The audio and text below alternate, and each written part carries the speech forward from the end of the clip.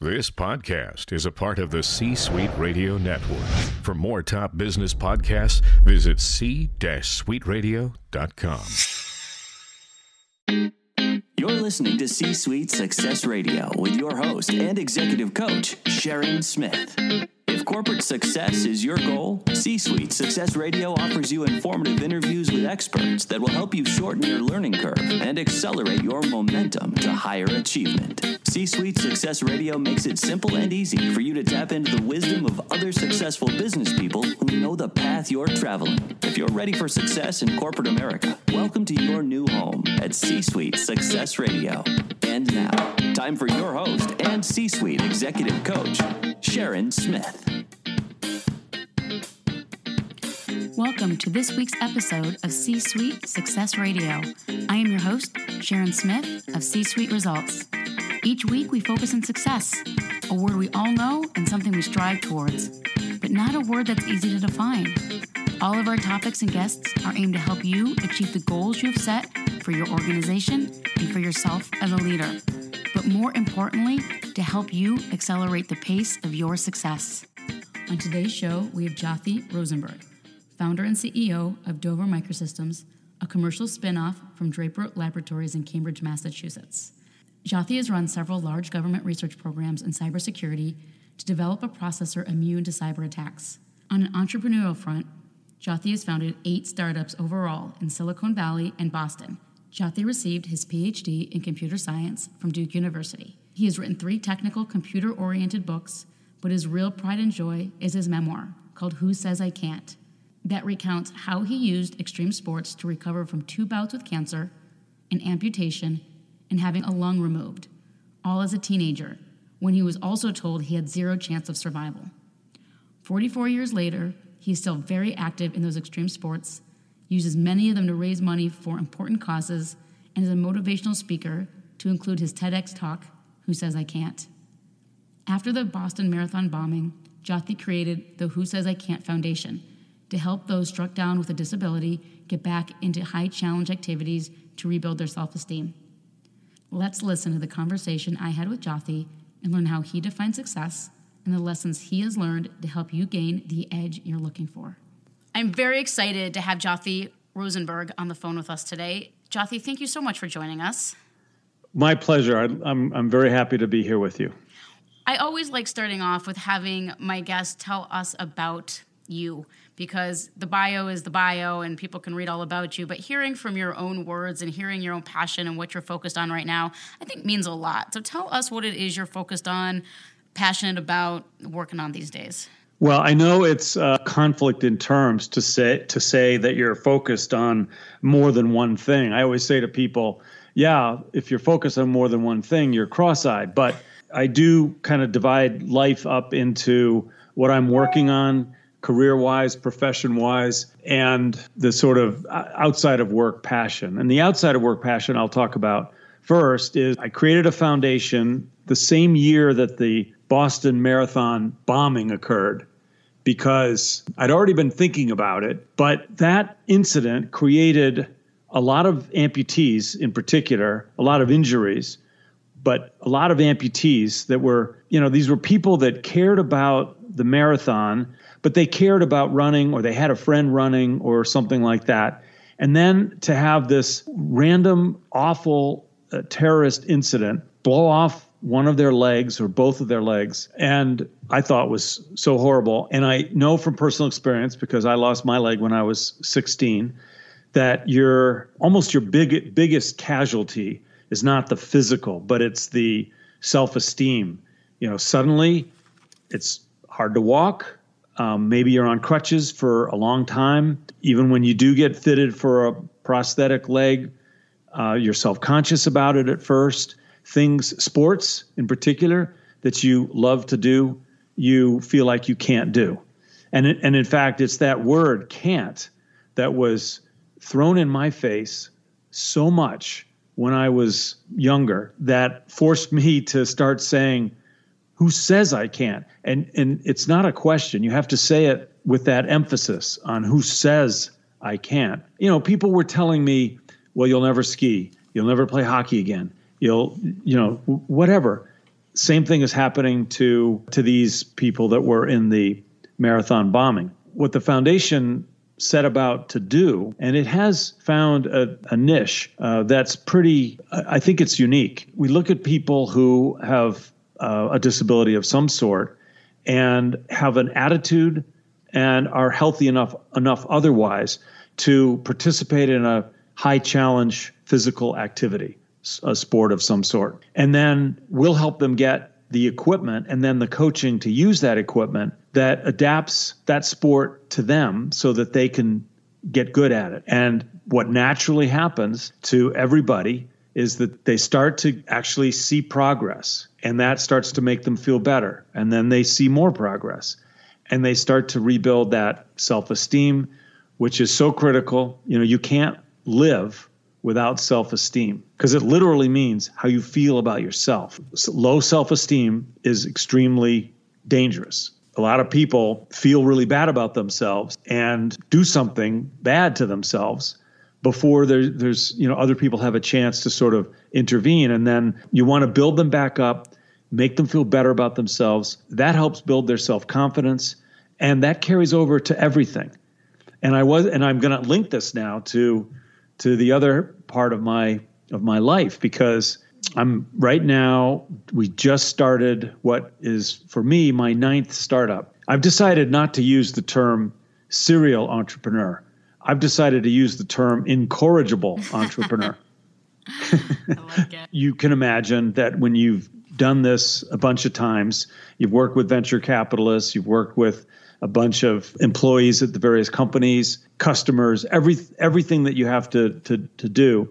You can imagine that there are challenging times. The thing for me is that I can compare it to the challenging times that I had in my teenage years, when first I'd lost my leg, and then 3 years later, the cancer spread and I had to have a lung removed, and the doctor said, oh, by the way, you have 0 chance of survival. Those were rough times, and no startup is ever that rough. And so you can put things in perspective pretty nicely that way. Who was it in those days that helped you get through that time? I can't imagine as a teenager being able to just prop yourself up out of something like that and say, yes, who says I can't? You're right. I went through the natural set of emotions of shock, depression, feeling sorry for myself, all of those things. I know a lot of people probably want to know, hear that, oh, I got spiritual and all that. It kind of went the other way. I actually had the reaction that, oh, I see. It's actually completely up to me. I have to figure this out, because everyone I asked said, you can't do this and can't do that. What I learned was that, oh, you know what? If I just focus on something and then work hard at it and keep working hard at it, I will get better at it. And I started to set really modest little goals. So this is going to sound a little bit silly. First thing I had to perfect to some extent was walking on crutches, because back then, they didn't fit you with a prosthesis for 6 months. If I'm going to get around, it's on crutches. You figure out, or at least what I figured out was, okay, set some modest goals. For crutches, what it was I'll help the family out by walking the dog every day after school. At first, it was, and my parents encouraged that. So my parents took a really nice tack here, and they seemed to somehow, they're both physicians, and maybe that helped, but they seem to somehow instinctively know how much to challenge and then how much to support. We lived about 2 miles from school, and it was a bus ride, and the buses were pretty tricky to get on and off. So they said, okay, here's a case where we're going to really help out. And they decided to replace my right leg with a Ford Maverick car. And then but then they said, well, the walking the dog is a great idea. Why don't you do that? And I think that they probably thought I would just go to the field and kind of walk them around the field once or twice. But I found this place not far from us that I could get to in my Ford Maverick that was pretty rough terrain. And the dog loved it. He was a healthy, good size golden retriever, loved to run. We would go up and down these hills, and I naturally, my arms were getting stronger. My palms were getting tougher. We would go further and further and further. And that was it. I mean, this was significant, because one of the places we would go to in the summer where there are pretty good-sized hills, all of which are hikeable. And they seemed off limits. They seemed inaccessible. So after making this progress, I was ready to tackle those. They were really challenging. And, I got sore arms and the skin rubbed a little bit from the crutches, and also had to learn how to adapt things there. So, then I tried skiing and I could see that that one was going to be challenging. I was going to have to work really hard. But I could see the potential there. And this is what I think happens with somebody with a disability who's given a chance to figure out what they love, what they want to do, and then to go work hard at it. And they're willing to work harder than everyone else. I'm convinced of that. And you talk about that in your TED Talk. That's the exceptionalism that you talk about, right? Yeah, some of the listeners might have heard of the Tiger Lady. Amy Chu is a professor at Yale, and her husband. And they wrote a book and an op-ed piece in the New York Times about how minority groups in certain situations excel beyond the group in which they're, the majority group in which they're immersed. And we've all seen this. There's Jewish groups in Europe that kind of brought a lot of attention on themselves because they were excelling so well. Certainly it's been true of Asian Americans and anyway, lots of groups. So they talked about 3 traits. And it got me to thinking that I was really starting to see 3 traits that apply to people with disabilities. And it's what I talk about in that TED Talk. And the first is insecurity, which is easy to understand. But at first, you won't understand why it's actually a positive trait. You feel insecurity because you're getting stared at. There's things that are really hard. Even after 44 years of using crutches, there's still things that are really challenging. Like, for example, carrying a case of wine. Really hard to do on crutches. And important to not drop. Yes. And important to have. And important to have. I agree with all of that. So you get this sense of insecurity. The second trait is exceptionalism. Now, this is kind of a weird trait to think of as being right next to insecurity. Well, first, let me explain what I mean by exceptionalism. And it comes from starting to have success at something that you want to do well, have worked hard at, have focused hard at, and you may not be better than your I call people, like you, Sharon, and lots of other people, temporarily able-bodied. You might not do better than the temporarily able-bodied people around you, but you do better than they expected. And so you start to get from them a sense of, oh my God, you're doing great. And you start to feel that that's pretty exceptional. Combination of these two is what creates drive. You feel exceptional. That's great. You want more of that. But you constantly feel insecure because you're constantly reminded of what disadvantage it is that you have. So that creates drive. It's just they're going to keep feeding each other and they're going to keep pushing you. And an example of that is people say to me, why do you go year after year after year, 23 years now, and do the Alcatraz swim? And the answer is, everybody else, by the way, almost everybody treats it as a one-time checkbox bucket list item. But I keep going back year after year. And the reason is that it's like a pilgrimage. It recharges my batteries. And it's because, when I'm wearing my prosthetic leg, the amount of distance I can walk is kind of defined by how long the skin can handle being in plastic and getting, rubbed a little bit. You want to walk less.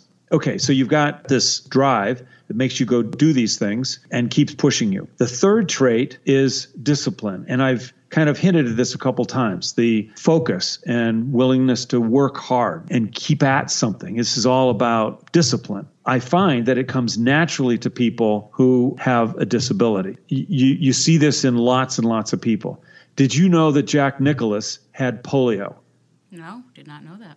So did Alan Alda. Oh, wow. So did Judy Collins. So did Neil Young. All of them had polio. The reason that there's so many names that you can think of in the polio category, including Franklin Roosevelt, is because some very detailed and well-respected studies were done of them. and how they treated or thought about their bodies and how they overcame limitations in their bodies and how that carried over to other aspects of their lives, and they excelled beyond their peer group.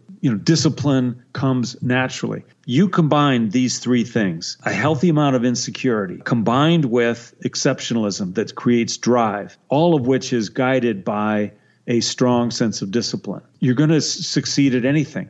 And so when I was giving this talk to an audience of 600 people in Paris, I was speaking not to people with disabilities. I was speaking to this able-bodied audience and saying, now why, if you know this, why would you wait until you have a disability to start to really exceed beyond your own perception of your abilities? Why would you wait until you have a disability? Why not start on that now? Fantastic question. And I would love to know, how do you take someone who doesn't necessarily have the same elements but could get the same results if they learned how to implement similarly? For somebody who's able-bodied, for now anyway, they're right. Able-bodied, what can they do to try to grab hold of these traits and turn them to their advantage and do really well at whatever it is they want to do? There's almost a synonym to insecurity, which is being humble. Or is it antonym? That's the opposite. Mm-hmm. Is that right? And that would be arrogant. I have found my entire life that arrogance destroys relationships. I think it's destroyed companies. There's still people that are CEO of companies that are arrogant, but I think they're pretty routinely despised, and their companies probably could have done a lot better if they weren't arrogant, or if they got out of the way and let somebody who's not arrogant take over. Being humble is probably a good start on insecurity, if you're not already just the right amount of insecure. The way you get a feeling of exceptionalism is to not set ridiculous goals and say, I got to work hard until I achieve that goal. That would be like somebody saying, all right, I've got to do a marathon, so, okay, I guess that means that tomorrow I'm going to try to run 26.2 miles. That's not how it works, right? Figure out how to break the thing that you want to really get good at down into pretty small, achievable goals and work at each one of those. I had a couple of nephews that wanted to do the Alcatraz swim this year. 10 years ago, one of them had done it, and he was like 19, 18, extremely arrogant. And he said, I know how to get ready for that. And his whole goal was to beat his old Uncle Jothy in the swim. And he lost to me by 10 minutes. Oh, wow. At the time, I would have been 50, and he was 19. And he had two legs. He decided to do it again this year, except this time he said, how do you train for it? And I told him, and I gave him workouts that started in February and led up till the June event. And he's now 30. And he beat me by 3 minutes. I'm 61. He beat me by 3 minutes. He was happy, and I was happy because I thought he ought to beat me by a few minutes. And he's not arrogant anymore. It's amazing. He's a third-year surgery resident at Stanford, and he's not arrogant. Imagine that. It's fantastic. So if you get those two working for you, I think the discipline falls naturally into place. Yeah, setting those goals, you have to be disciplined if you're going to reach them. Your nephew wasn't going to get where he got if he wasn't disciplined in following the routine that you gave him. You weren't going to get where you wanted to get when you were out there with your dog in the fields, without discipline and, small goals. How far can I get today, right, before you were able to do any real hiking, regardless of one leg or two legs. I mean, it takes discipline.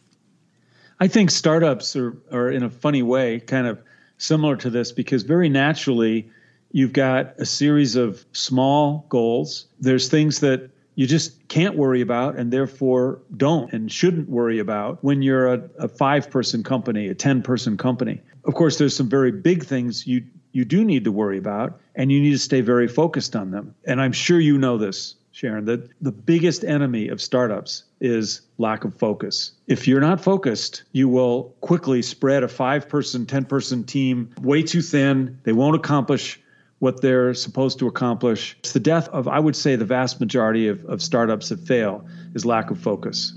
How do you help someone with that? Someone who wants to start something, or somebody who's tried before and maybe it didn't go so well, but they haven't given up yet. How do you help someone learn focus? I think Jeffrey Moore did a pretty good job of coming up with a nice, easy metaphor vehicle for helping people with the most important part of focus, which is, who are my customers? And his books are Crossing the Chasm and Inside the Tornado. Those two books in particular. I mean, I haven't read a ton of marketing books, but those two, if I was going to only read one or two marketing books, I would start there. His metaphor is bowling pins. I can't even remember how many total bowling pins there are. I think it's 10. It is 10. Okay, thank you. You really can only hit the front pin with your ball. If you really got a good spin, you might be able to, but most people hit the front pin and maybe from the side, or maybe just smash it, smash in the center. The point is that there needs to be a bowling pin, a vertical market, well-defined, that's relatively small. Maybe it's a $50 to $100 million segment. Why is that? So if it's more than $100 million, then the 800-pound gorillas will care about it, and they'll already be there, or they're coming in and they're going to make life difficult for you. Below 50 million isn't big enough to sort of say you've proven anything if you become a major player in that market. But over 50 and under 100 is big enough that you can say, I'm dominant in this new market segment, and it's growing. You figure out how to come up with a vertical market that is defined in such a way that all the people in that market segment, all the companies, are going to have very similar organizations, very similar people with the same title, who go to the same meetings and respond to the same Google AdWords.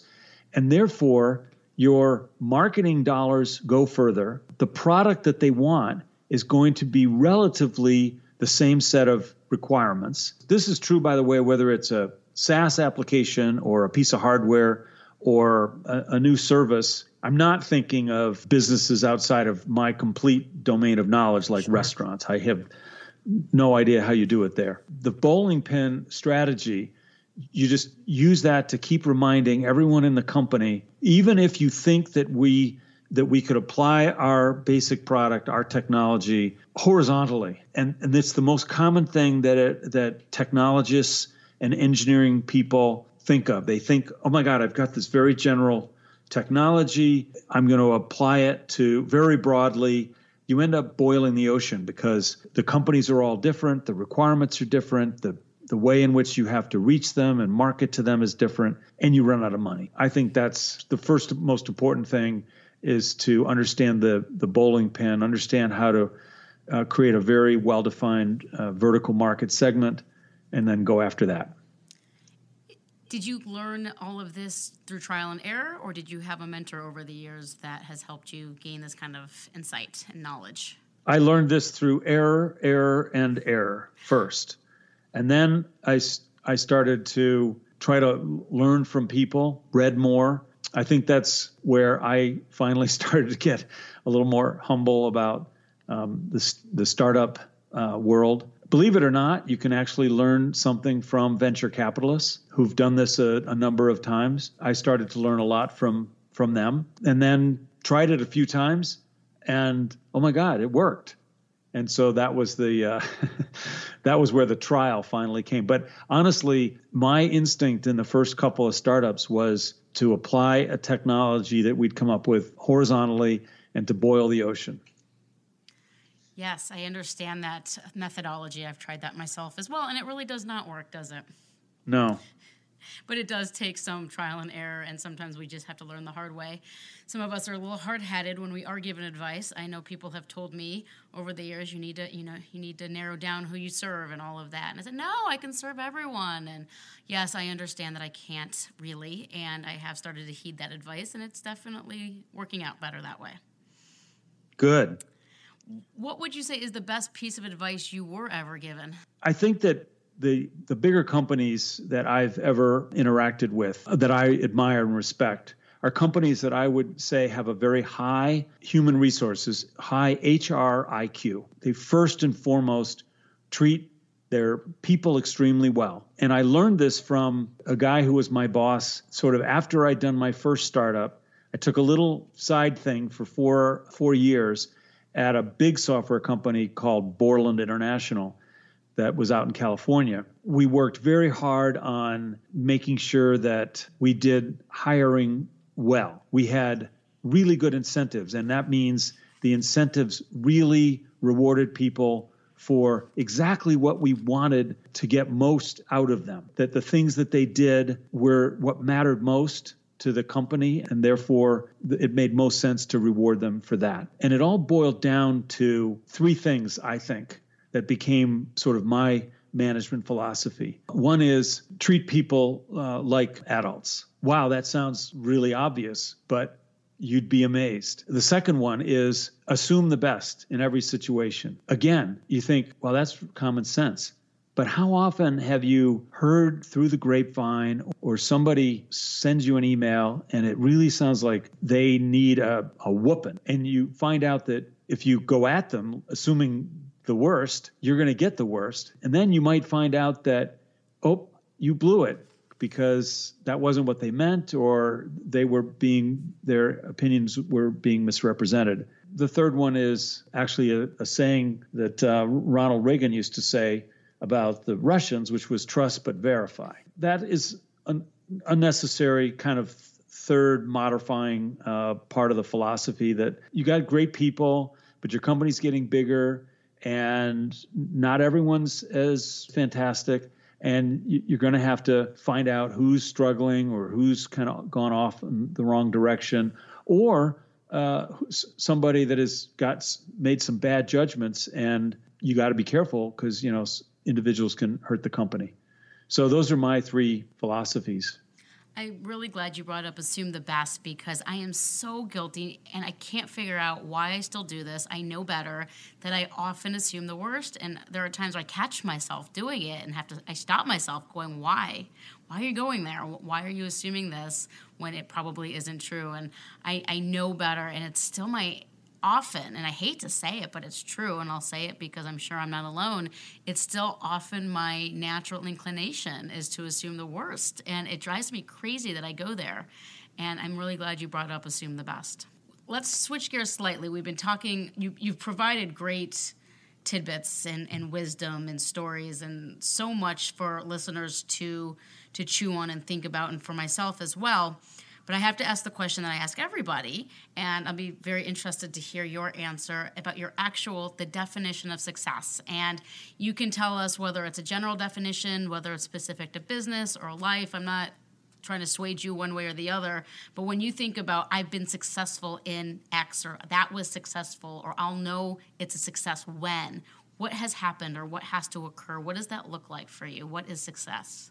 Early on in doing these startups, one of the VCs, one of the investors in one of my companies, looked me right in the eye and he said, I'm very concerned that you're not greedy enough to be successful as a CEO of one of my companies. That was sort of a shot across the bow that made me realize that I didn't want him to be an investor of my company any longer than necessary. Of course, I was stuck with him for a while. Clearly, there's people like that, people like Scaramucci, whose fondest wish for Sean Spicer was that he'd go off now and make tons of money. There's people who measure success that way. I really never have and never will. What I love more than anything is for a really well-oiled team that succeeds in the sense of we're able to grow the company, because there's always more to do than we can do with the team we have. We want to expand.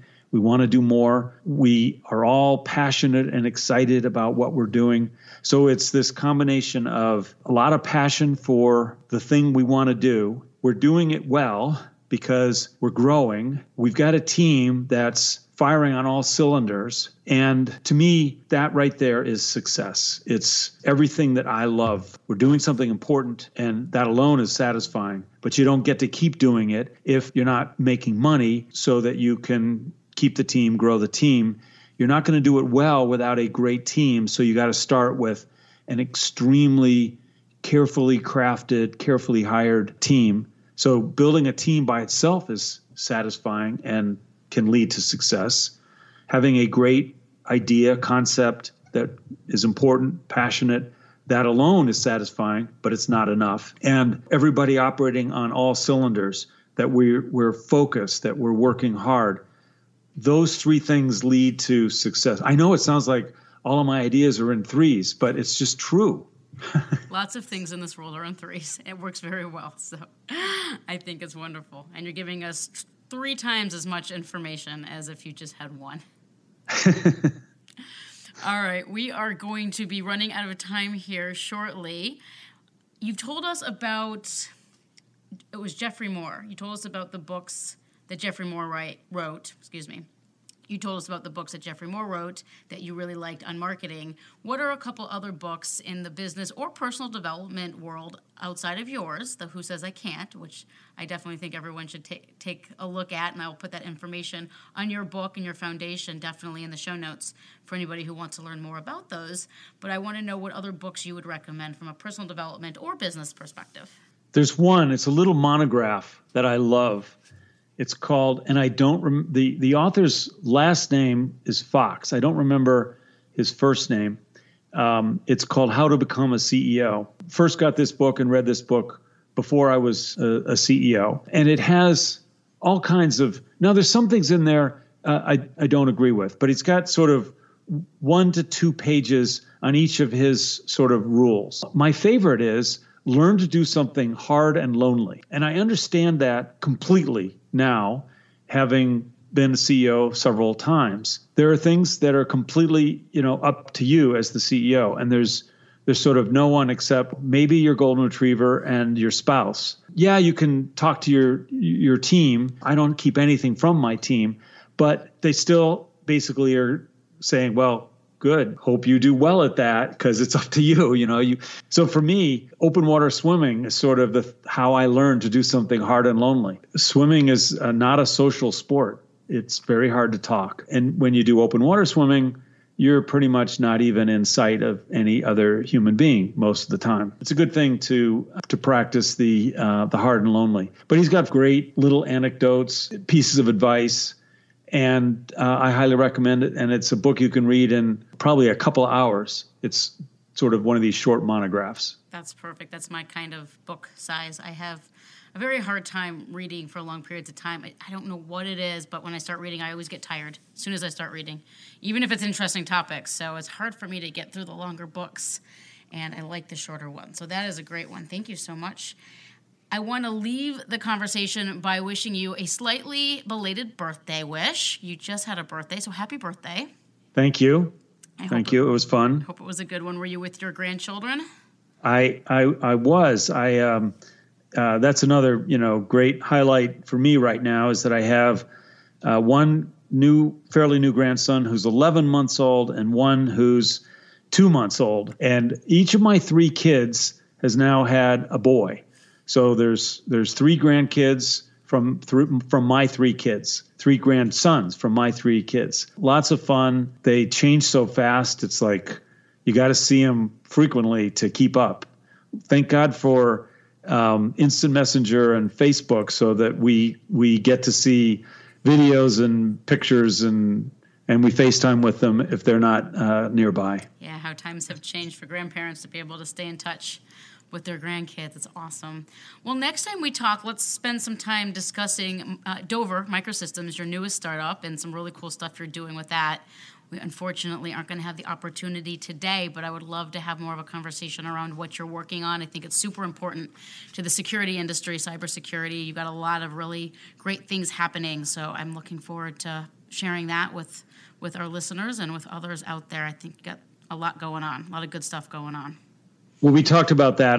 That would be great. I would love to do a second go with you to talk just about Dover Microsystems. That would be great. We'll do that for sure. We'll put that on the calendar, and I think it's something that more people need to hear about.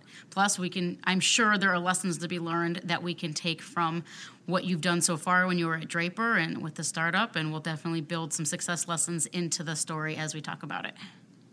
Great. Fantastic. Well, thank you so much for joining us, Jyoti. You have so much to share, so much inspiration. The TED Talk is fantastic. Everyone should go check you out on, I would assume they could just Google Who Says I Can't. Look for your TED Talk. I'll make sure to post links, your foundation, and people can reach you that way. You and I will talk again soon. Okay, Sharon. Thank you. Thanks, Jyoti. Take care. Bye. Thanks for listening today. Tune in for our next episode. And in the meantime, you can get more resources at www.c-suiteresults.com. Make it a successful day. Like what you just heard? Visit c-suiteradio.com. C-Suite Radio, turning the volume up on business. This podcast is a part of the C-Suite Radio Network. For more top business podcasts, visit c-suiteradio.com.